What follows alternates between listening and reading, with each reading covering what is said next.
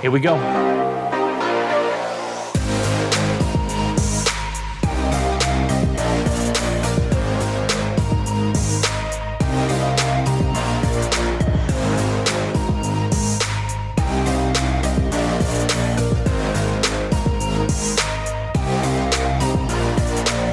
Hey there, folks. This is your host, Cameron Ivy of Privacy Please, and thank you so much for tuning in each and every week. If this is your first time, welcome to the show.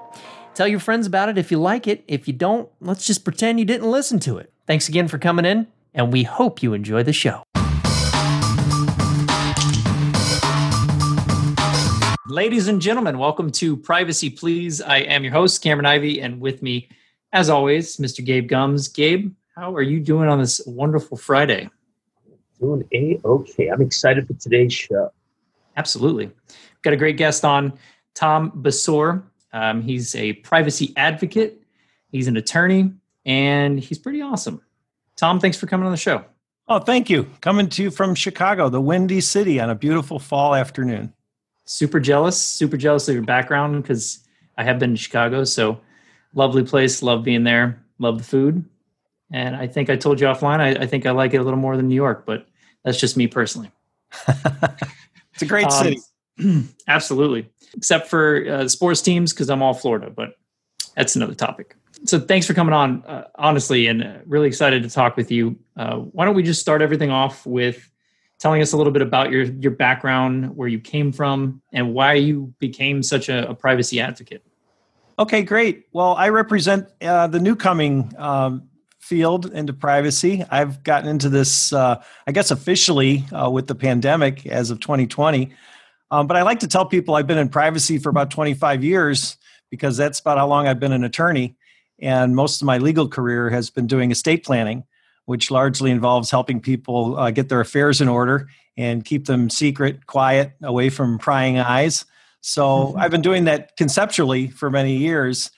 And also for many years, I've been a techie. I'm part of what I call the greatest generation that grew up with some very simple things coming to pass, like the color television, the microwave oven, and then eventually the computers.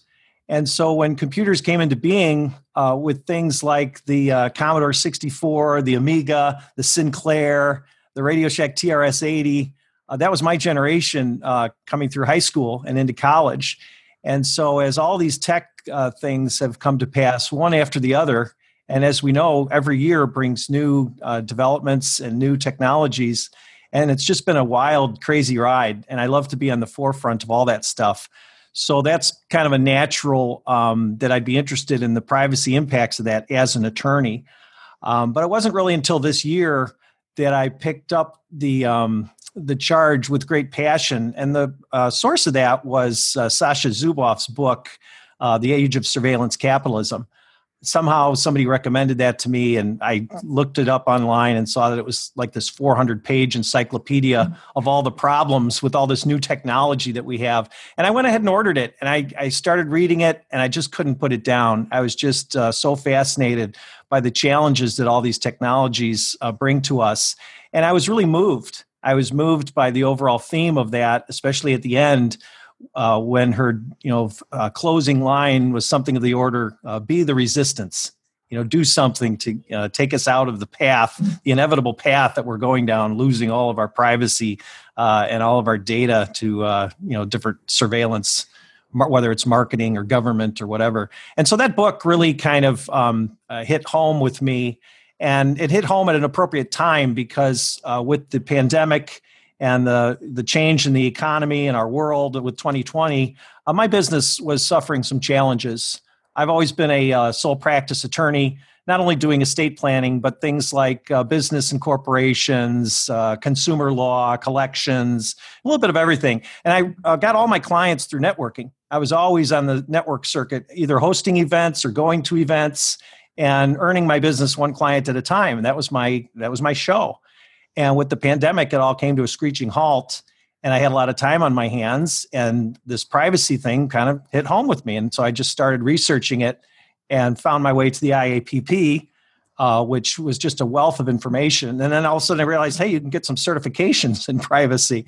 And so I started off with their US certification, and I just kept going. And I think a lot of people know that I kept going so far that I now have all of them, except for the French one. So that just kind of demonstrates the passion that I brought to the table, because I'm so fascinated by the approach that's taken all over the world in terms of how we're addressing the privacy implications of some of these latest technologies. And I know that there's a lot of baggage. Obviously, that's why we're here. That's why it's such a huge field, because there is a lot of uncertainty and there's a lot of uproar as to, the implications of what it's doing to our society. And so it's a great business to be in. It's a great field to be in. I'm in process of pivoting my own career to do that exclusively. And it's going to be an interesting ride. So I'm really looking forward to it. So that's a little bit of background as to, how I got into this. Well, now we know what you spent your pandemic time doing. That's a short order to get all of those certifications and all that reading and everything else done. Nice work. It was great. I loved it. Very nice. Yeah, absolutely. And, it's a perfect time to do it. And we need more professionals in your stature to step into the privacy realm, because there's a lot of room to grow there for whatever reason, but it's definitely growing.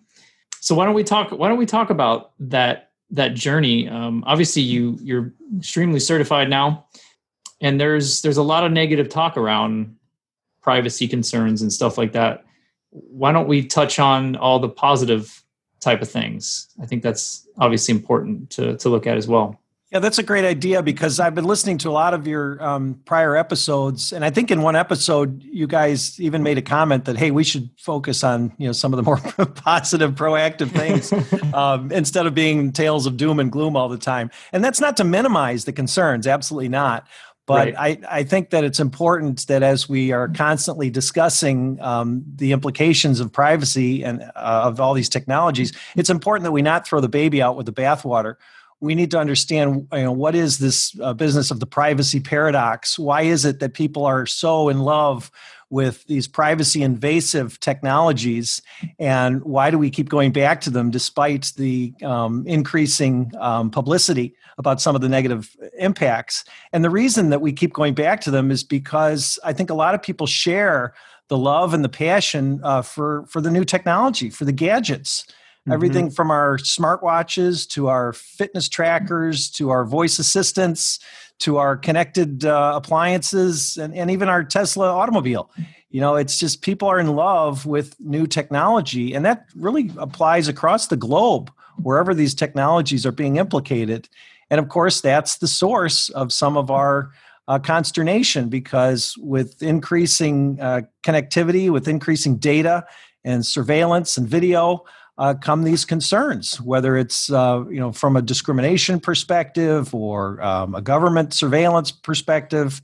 There's a lot of heavy things that have come out, but there's also a lot of really cool stuff. So I kind of came up with a top 10 list of some of my favorite things, my favorite technologies that are also some of the most privacy invasive technologies ever. And we could run through a few of these, and I'm sure you guys have your own ideas, and they're probably among my top 10 list as well. But things just starting from the basics of video surveillance. That's a huge thing right now, because facial recognition especially. Let's go down that list. Let's do it. I don't know if you have kind of an order to it. I want to hear what you think the most invasive one is, but save that one for the end. I'll save that one for the end. Okay, so I'm going to go down Tom's top 10 list of privacy invasive technologies that we all love. Okay. We're in the turban here for this one. Number 10. And I'm just going to read through these real quickly, and then whichever one of these strikes home for you guys, we can dive into and longer conversation. Absolutely. Number 10, video surveillance. Number 9, facial recognition. Number 8, the virtual assistants. Number 7, GPS tracking. Number 6, robotics. Number 5, big data.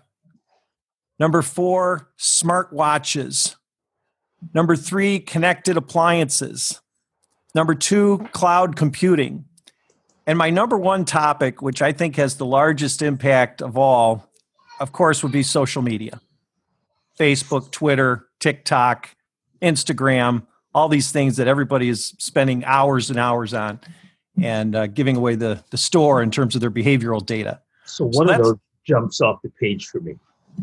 I was having a conversation with a data scientist last week about some virtual assistants, and we started joking about how Clippy was about 10 years too soon for his own time.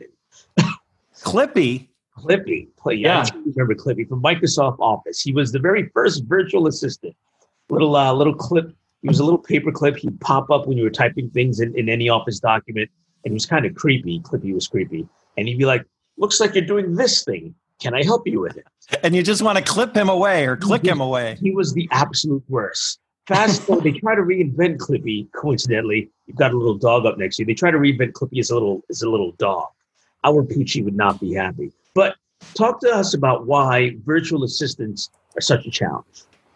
Well, they're a challenge because they listen to us. Because even when we don't intend for them to be on, sometimes they capture things and they add to the data that's being collected by us. And I don't care if you're talking about Google or Amazon or anybody else, Bixby, whatever it is. These devices are out there and they're becoming pervasive. And I have a number of these devices and I absolutely love them. And I'm going to tell you why in just a couple minutes.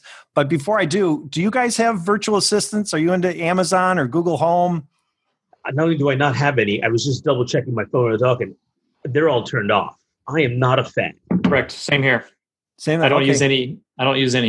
No Amazon. No. Siri never worked for me well anyways. This show is called Privacy Please. We live it, we breathe it. Sure. The only time Siri would work for me is if I ever yelled out, "Are you serious?" And it would pop up and say, "Can I help you?" Yeah, I don't even have it enabled to listen. People love these virtual assistants because of the convenience that they provide for us, whether it's ordering products or whether it's texting while driving. Texting while driving, that's a big one. Yep. Voice directions so that you can interact with maps and things. But let me tell you about a huge one that is life-changing for many people around the world, and that has to do with elder care. Elder care is a big issue right now because there's a lot of people that are alone, and especially during the pandemic, there's been a lack of contact with some of our parents and some of our elders, and it's been an issue. So people have this strong need to be connected. And so that's what I use my devices for. I have the Amazon Echo Show. And that's a video-based device that I have in my own home, in my kitchen. And then I put one with my elderly mother, who lives about 50 miles away from me. And so with the click of a few buttons or voice commands, I can be online with her on video. And that's just so incredibly comforting to know that you've got someone close at hand and that you can do the face-to-face, the eye-to-eye contact. And it's just huge. And it's not only the contact, but it's the ability to set reminders for medications. It's the ability to drop in. If I don't hear from her for a couple of days and I want to check in on her, I can just drop in and see what's going on at her home. For her, it's the entertainment. She's got this huge stack of CDs and DVDs and things that she doesn't quite know how to use the machines. And I say, Mom, just pick up one of these things and say, Alexa, play the Frank Sinatra songs. And all she has to do is use her voice. And all of a sudden she's got this terrific, catalog of music or movies, that can even play YouTube and that sort of thing. So that's the kind of life-changing technologies that a lot of us are taking for granted when we focus on the privacy invasive nature of it. But you know what? Those things, and I told this to my mom, I said, if you're ever concerned about your privacy with this thing sitting in your living room, throw a kitchen towel over it. Or I also show her where the plug is. I said, unplug it. There's nothing wrong with taking it out and just being done. Because I have to tell you that it messes up from time to time. It frustrates her. She's like, well, Alexa doesn't like me today because I couldn't get her to do what I wanted to do. And it's a constant battle because she'll call it by the wrong name. She'll call it Josephine or something and wonder why it doesn't act the way it should. But so that's the virtual assistant and the capacity that it has for good. And it's not limited to elder care. Just a couple other quick examples. Virtual assistants have been instrumental in saving lives of people from crimes. if you are mugged or something, you're on the road and you do have your phone with you, you can press a couple of buttons, or if you have the voice help enacted, you can do that. There was a story in the paper not long ago about a young man that was driving in his car and ended up in the river, and somehow he had the presence of mind to use Siri, I think it was Siri, to call for help, and then it was able to track him. So there's some definite examples of how voice assistants have been terrific. And somehow, if we can overcome the privacy obstacles, and I'm sure we will with the passage of time, we will get it right eventually. But it's important to focus on the great things that these technologies provide for us. And so that's the example of the voice assistant. I'm curious to get your take on the positives around big data. Can we dive into that? And maybe, I know Gabe has a bigger background with big data, but would love to hear your take on the positives around that. Do you want to start on that, Gabe? No. This is the Thomas Besor episode. Oh, great. Okay. Episode was episode number 1. Well, let me tell you about big data. Big data is absolutely instrumental now. It's saving lives. It's saving the environment. It's saving the planet. Big data is responsible for allowing us to analyze things from a very large scale. And there have been articles written about this. You could do a DuckDuckGo search. Notice I didn't use the other one. You can do a DuckDuckGo search of big data saving lives, and you'll come up with story after story about how big data allows us to do technical analysis of very complicated problems like global warming, for instance, or public transportation. Where are the needs being met? In terms of healthcare, vaccinations, there was a big story about where the efforts should be placed in eradicating polio. What part of the world should we focus those efforts on in terms of, where is it most prevalent? And when you get these large volumes of data, and when you can apply artificial intelligence or some kind of technology to analyze that data in creative ways, it's astonishing that the results have come through.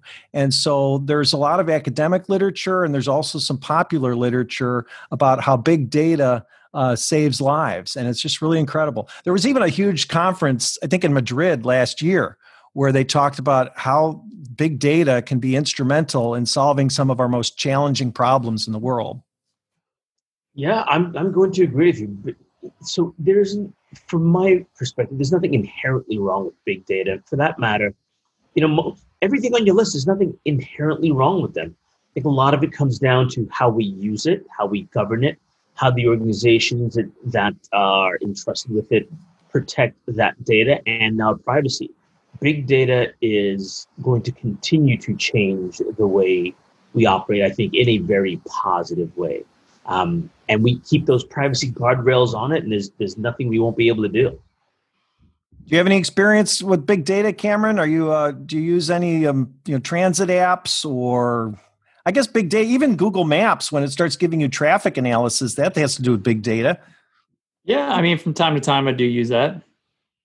I would, to go back to Gabe's point, I think that's actually really neat to think about the bigger picture of your top 10 list and how it is being used, because you almost wonder, are companies and consumers and whatever else, are they using it in a malicious way on purpose or an accident?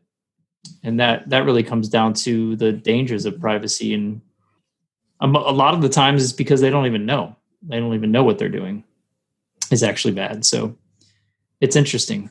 I'm curious because I'm a huge smartwatch person. Would love to hear your take on the smartwatches, because there's a lot of advantages there and a lot of positives, I think. Well, the smartwatches are incredible, especially the Apple Watch has recently got a lot of publicity because of the ever-increasing capacity of it. Everything from the fall detection to detecting irregular heartbeats to the GPS tracking that's in there, even its ability to make a call if you have the phone version. And I'm looking over this article right now about how 5 people have shared their stories. And that's where I read the story about the kid that ran off the road into a river, and he had his smartwatch on him, and he said, "Hey, Siri, call me an ambulance," or whatever the language was. And so he was able to save his life. And that's just incredible. The ability to have that technology on our wrist. And that comes in a number of different forms. It's not only the ability to call for help, but it's the tracking and the analysis of our heart rate. It's the ability to see if we have a sudden deceleration indicating a fall. It's the ability to track us, track our movements. I happen to do a lot of adventuring, whether it's backpacking or sailing or whatnot. And the ability to have my family know where I am, especially at those times, is critical. I think last week, a mountain climber lost his life in Colorado. And sadly, they found him from his trackable device, his smartwatch. And that was a case where the technology assisted in the recovery of the body, which I guess is beneficial to the family. Yeah. But if it were not for that technology, the man never would have been found. And so just these technologies that we have on our wrist, it could be even as simple as calorie counting or encouraging you to close your circles and take more steps. Just the depth and the breadth of the benefits are incredible. Absolutely. I couldn't agree more. That's why I have one. I have the latest one. Well, not the one that just came out. I think it's the 6, but it's incredible. Does your mother have one? Did you ever get one for her about the heart rate and the? No, she doesn't. She doesn't have the smartwatch. And to be honest with you, this might amuse you, but I don't have one either. I have a Timex Ironman. Because that's classic, though. I like to be a Luddite at times. As much as I love the technology, I really don't need a $600 phone on my wrist. But mind you, I have one of the latest iPhones and all the other stuff. But sure. For my mom, I think she'd have a little trouble with the technology. And I don't want her too close to the technology. I try to keep her off of Facebook and all these other things. I don't want her to have a smartphone or a smartwatch. But she does wear a pendant. She's in a retirement community where everybody wears pendants. And if they experience a problem or a fall or something, they can push the button. And that's another option for them. But yeah, it's incredible, the ability of people to use these apps. And I guess we should talk a little bit about the apps, because our love affair with apps is largely what drives the data collection. Right. And that's where the privacy concern is, really, if anything. And when I counsel people, I do a lot of personal counseling of people on their privacy settings and that sort of thing. And the first thing we do is sit down across from one another and I say, okay, take out your phone, set it on the desk. I want to see how many apps you have. And I would encourage anybody who's listening to this podcast to take out your phone, set it on the table, and count the number of apps. In my case, it was like 65. 65 apps. What the heck do you do with 65 apps? Star tracking, plane spotting, Facebook, Twitter. It adds up. And it's incredible, the number of apps that we have. And one day I went through that phone, screen after screen after screen, and I just decided to delete anything that I hadn't used in, say, 2 weeks. And that really cleaned my phone up a lot. But a lot of those apps that we put on our phones, we just forget about it. And then, of course, we've clicked the terms and conditions without reading them because we really don't care. And we just want what it does. So, hey, I got this really cool flashlight app on my phone. Guess what? It's tracking me. It's tracking my every move, and it's selling that data. And that data is being combined with other data about me with the unique identifier from my phone. And so this is the conversation that I have with people, and they're just completely shocked when I educate them.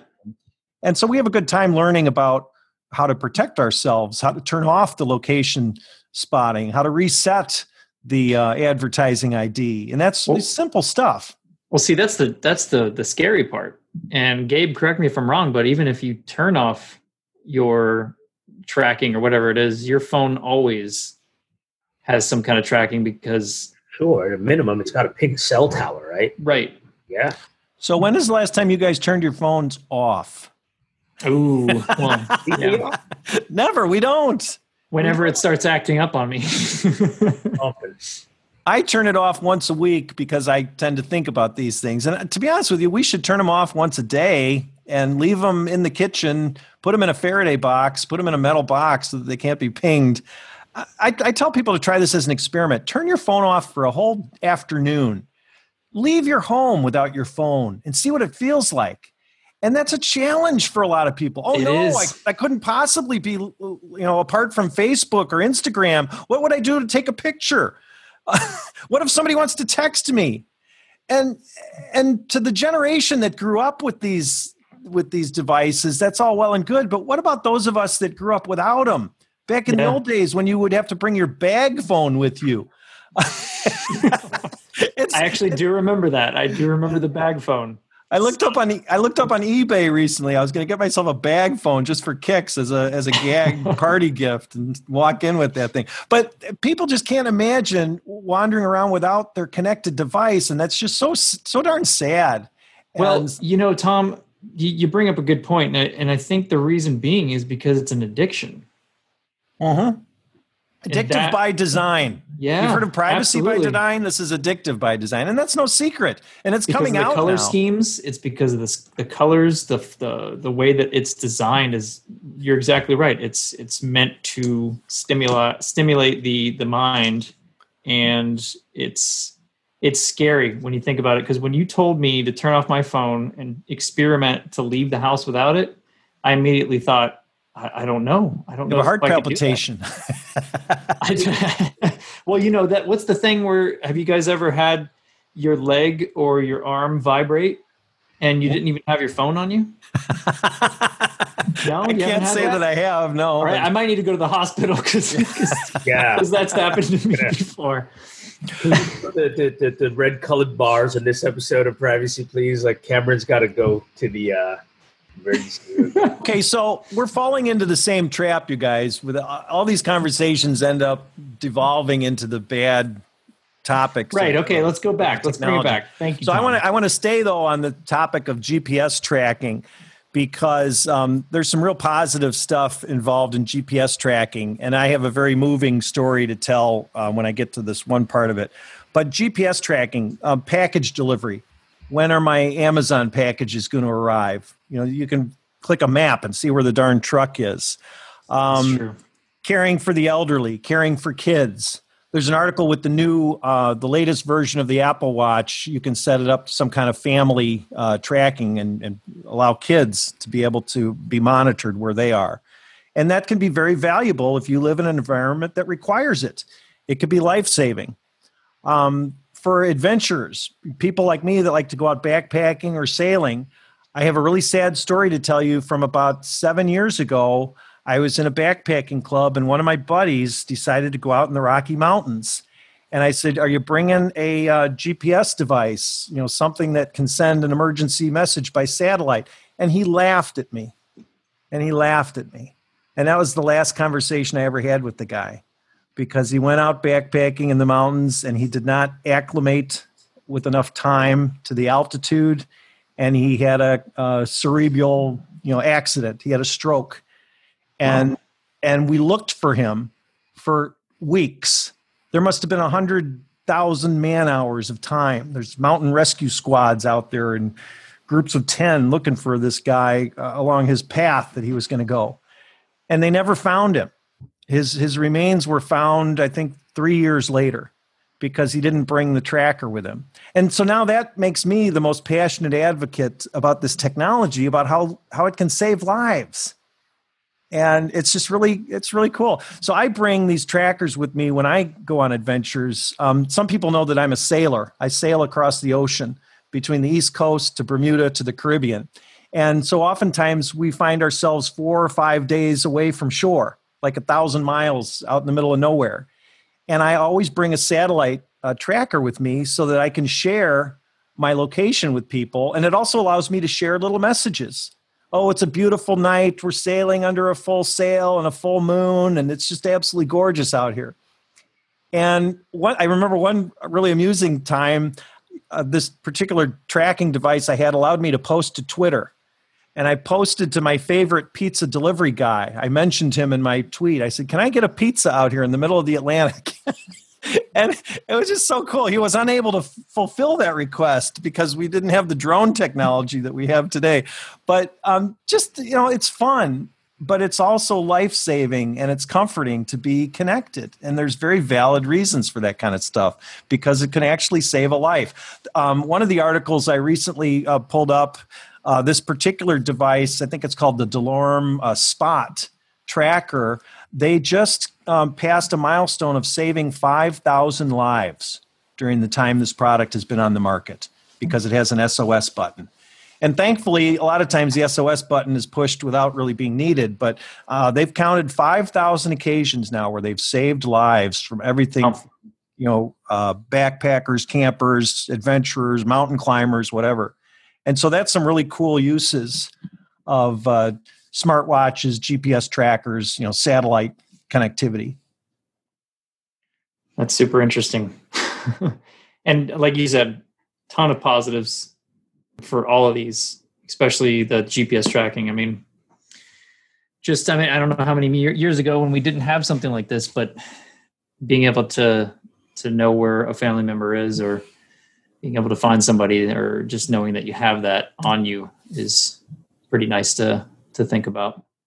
I only wrote down, I missed a few of the other ones on the list that you had. What are some of the other ones that we didn't get to go through? Let's talk about robots. Robots are incredibly valuable in circumstances where you need precision and in circumstances where you need to isolate human beings from chemicals or materials that could be harmful. And so there's an article out here about 5 super dangerous jobs that robots can do safely, whether it's lifting incredibly heavy, concentrated weights that need to be placed with precision. That's one particularly valuable use. When there's hot, molten metals in a manufacturing environment, a robot won't think twice about losing its arm by stirring that molten metal. We've all seen Terminator, so there you go.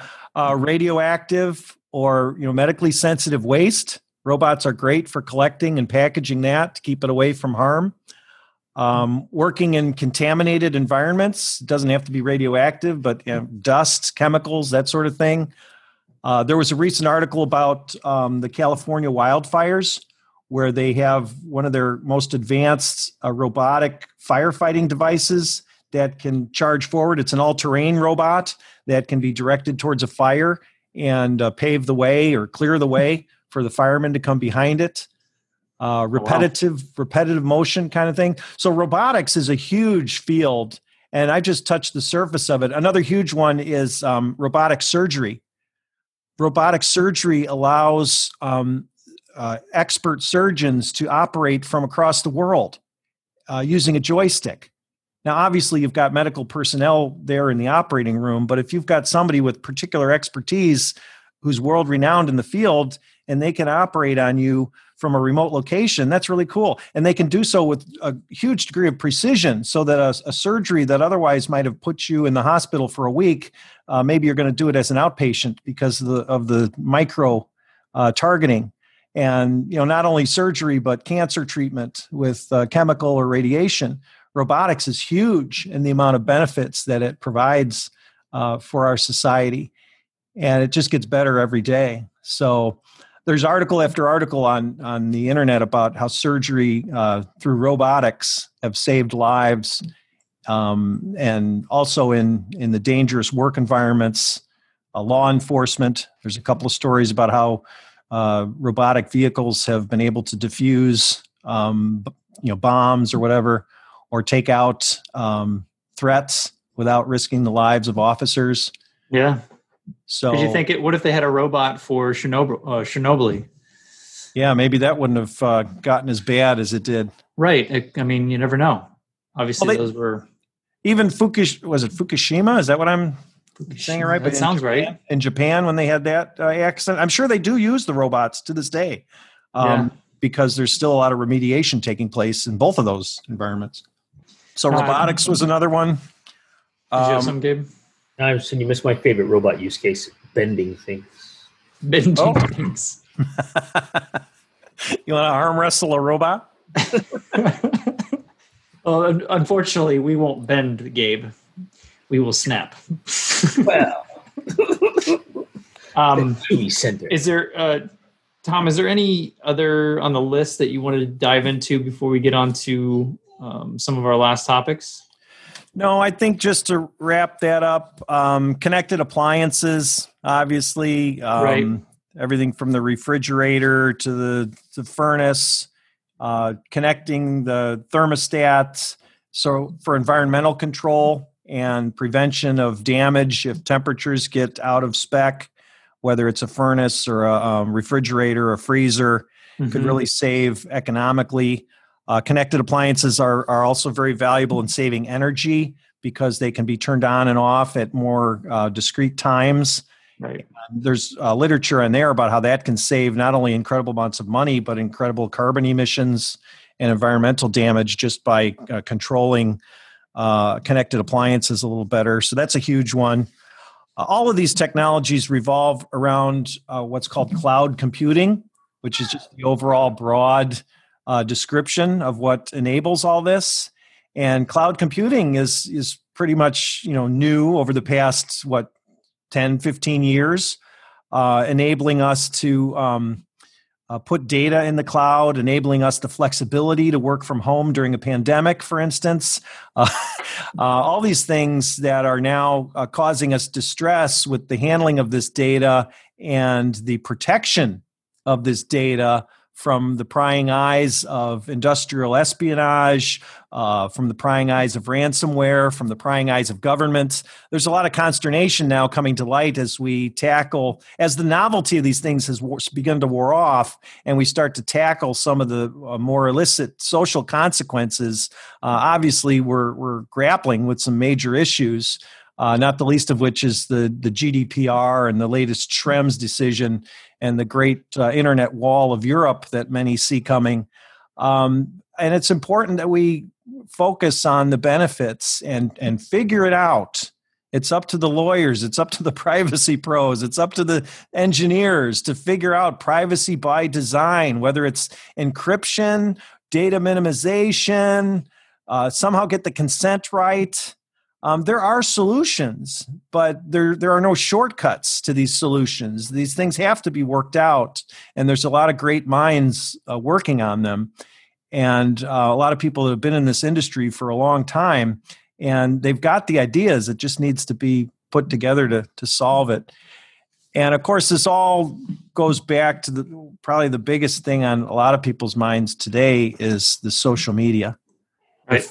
The Facebook, the Twitter, the problems that we're seeing firsthand with false information, with interference with democratic institutions.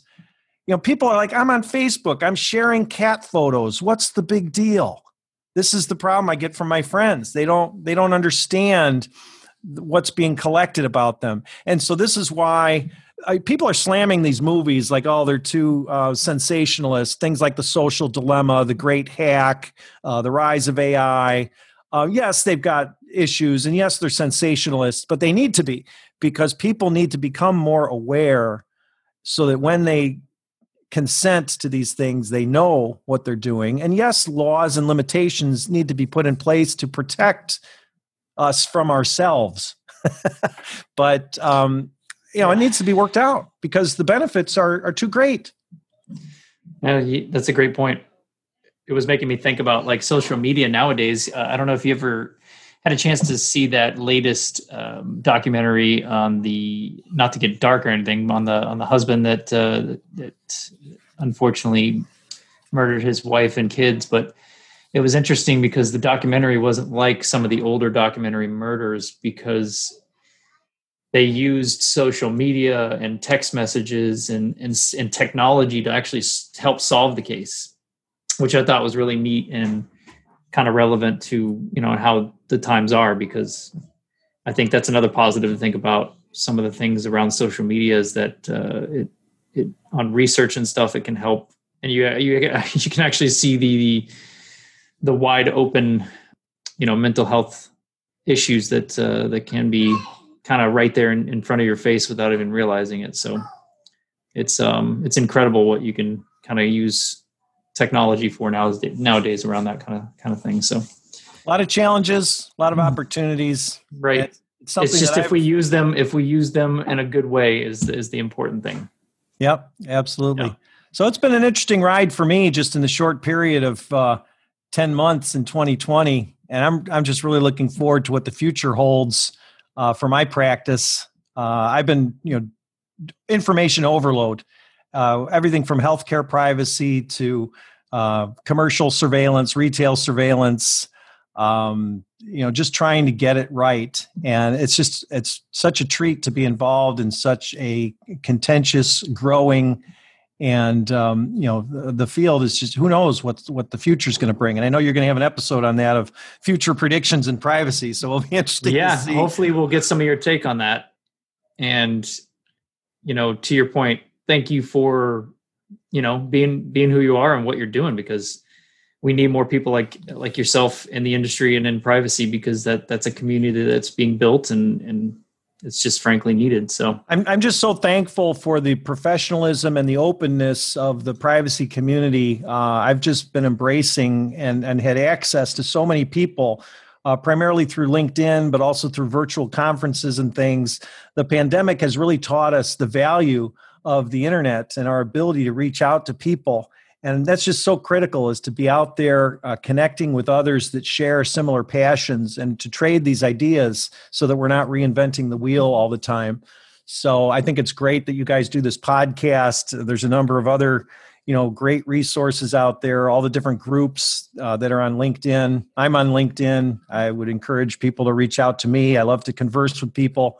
That's an example of what a small world we have through the benefit of technology. I've spoken to privacy professionals all over the world. I mean, literally China, Singapore, the Philippines, Brazil.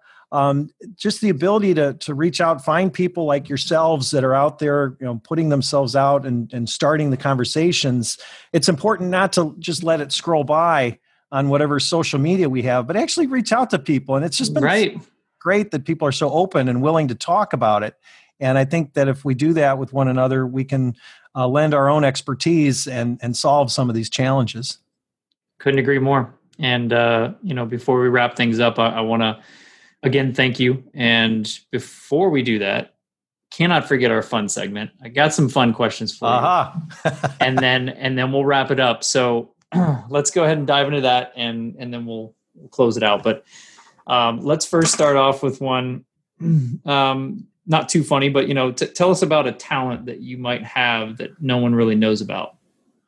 Oh, well, my talents involve adventure. I mentioned this earlier. I'm a sailor, and I love to help deliver sailboats across the ocean. And so an interesting talent is that I know how to sail across the Bermuda Triangle and survive. I've done it 3 times on small sailboats with crews of 5 to 7 people.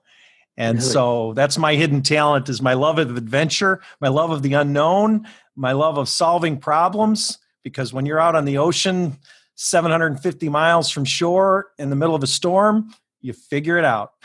So that's my terrifying. That's my fun adventure story and my fun talent story. And I don't do it alone. I do it with people that are a lot smarter than me. You never want to be the smartest one on any adventure. Does the trackers? Oh, what, Gabe? Sorry. He's certainly not on a boat. No. Do you have your trackers on? Do they work out there? Oh yeah, absolutely. They're satellite based. And it's a blast. Awesome. Serious question. Can you fold a fitted sheet? No. Well, I can fold it in my own way. Trick question. No human can. That's where robots come in handy. That's true. They can bend. Where did you get that one? Do you have a book of odd questions to confront your guests with? Cam is the book of odd questions. Yeah, I try to make it as odd as possible. I love it. I love it. This one's good. Would you ever eat ice cream with your hands? No. No? Just fingers all up in there? I mean, if I didn't have a spoon, I'd just dump my whole face into the bowl. Why get your fingers dirty? I have a weird thing I do. I eat ice cream, and my thing is I'll pour milk on the ice cream, because when the ice cream melts, it I don't know, there's something weird about it to me, and I like to have everything stay cold. Does that make sense? It'll get a little warm, but it gets a little icy too. I don't know. I'm weird. This isn't about me. Let's move on to you. Said it, not us. See, I'm getting a little too private here, which brings me to this question. I love bringing this up now. It's one of our favorites. With toilet paper, are you an over or under guy? I have no idea. I really don't care. It's nothing I've ever paid attention to. Do people care about those things? People care about those things, Thomas. Really? It does. Apparently, I found out when I started asking that. That's a big topic for Gabe. That is huge. I don't know. Maybe it's just something I take for granted. I'm trying to think of how my toilet paper is. It's probably over, but I don't think I would care or notice if it was the other way around. It's okay. You can go find out. We'll wait. We'll be ready. That's okay. I'm not gonna. I think that's too private to share with you. I have to set. We got time. We got all day. It's okay. I'm a privacy professional. I have to set bounds here. So if you got abducted by aliens telepathically, and they asked you who you wanted to bring with you on their spaceship, what 3 people would you ask them to pick up, dead or alive? Wow. I had a good friend pass recently. He was 85 and 3/4 years old and a Renaissance man of many talents and skills. I'd want to bring him along with me. And I don't know why I'm thinking of dead people. I'd ask to bring my grandmother. Yeah. She passed probably 45, 50 years ago and was just my champion, my hero in life. And I still feel very fondly about her. And then, let me think of a living person. Oh, I'm going to get points for this one. I'd bring my wife along. There you go. She and I have a special bond, and she'd kill me if I didn't say that. So, of course, she came to mind pretty quickly. But yeah, those are the 3 people. Awesome. And what would be the funniest joke you know to tell at all parties? You got to have one. Why are there so few Irish lawyers? Because we cannot pass the bar. Dun dun. Ooh, that's my bad lawyer. That's hot. That's a hot take. That's a hot take. 2 hot takes in one. I like it. I can only say that because I'm an Irish lawyer. Spicy. That is spicy. Let's go with this. Obviously, you're probably a texter, but what's your most used emoji? Smiley face. I really don't use emojis. No, the smiley face would be the one. Yeah, that business about the turd emoji and all these other goofy things, or people that do their face in cartoon form, I just don't get that. It's fair. I mean, I'm one to use it a lot because I don't know, they're fun. They make it fun, I guess. If you were forced to detach a body part of yourself, which one would you choose? Oh, good Lord, really? That's a hard one. A finger? I could lose a finger. I'm pretty ambidextrous. Not that I want to or anything. That's an easy one. It's the little toe. You don't need that thing. What are you going to do with that thing? It's true. I've had to actually. That's a great option because I've had some adventure accidents involving my feet from time to time, and you have to tape up a toe or two. Right? Yeah, they get in the way of the shoe and stuff. That's pretty easy to deal with. So yeah, that guy's out of here. just make your feet like the Ninja Turtles, and then you can wear those cool sandals. There you go. They wear. All right. Well, awesome. Great Tom, questions. Thanks, man. I appreciate it. I feel like I'm pretty creative, and I also use the internet, so I'm not going to lie about that. I love the interweb. The interweb is it can go very, very dark very quickly. Listen, I just want to thank you guys so much for bringing me on this show because I enjoy you guys so much. And I've listened to a lot of your shows and the caliber and the quality of the people that you have on there. I'm still trying to figure out why you asked me to be on because I am not worthy with some of the people you've had on this show. And I like to tell people I have great shoes to fill. And I'm amazed to be on here, and I'm just so thankful for you. So thank you so much. And I've learned a lot from your shows. I hope you keep them coming. Your Absolutely. Podcast is new this year, isn't it? 2020? Yeah, we started in January. Wow. So keep it coming. I don't know how you keep coming up with such great people, but you've had some wonderful guests, and I'm sure you got a lot more to come. Well, thank you for coming on the show. Absolutely. Thank you so much for listening. Yeah, thank you for listening, and thank you for coming on. And don't knock yourself because you're a great guest. It was a great episode. And, we definitely plan on having you back, so keep your calendar open. I sure will. It'll be interesting to see where I finally land in privacy, but I'm looking forward to it wherever it is. So thank you.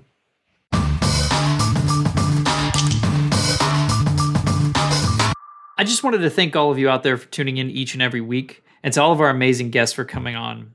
I know that there are millions of other shows, and it means the world to have you with us on this journey. We are so grateful that you choose to listen to us each and every week. If you like the show, tell a friend, have them tell their friends, and then maybe make some new friends along the way, so we can continue to spread the word and keep learning together. Let's protect what matters most. And by the way, DJ, can you go ahead and drop that outro beat and keep it classy? We'll see y'all next week.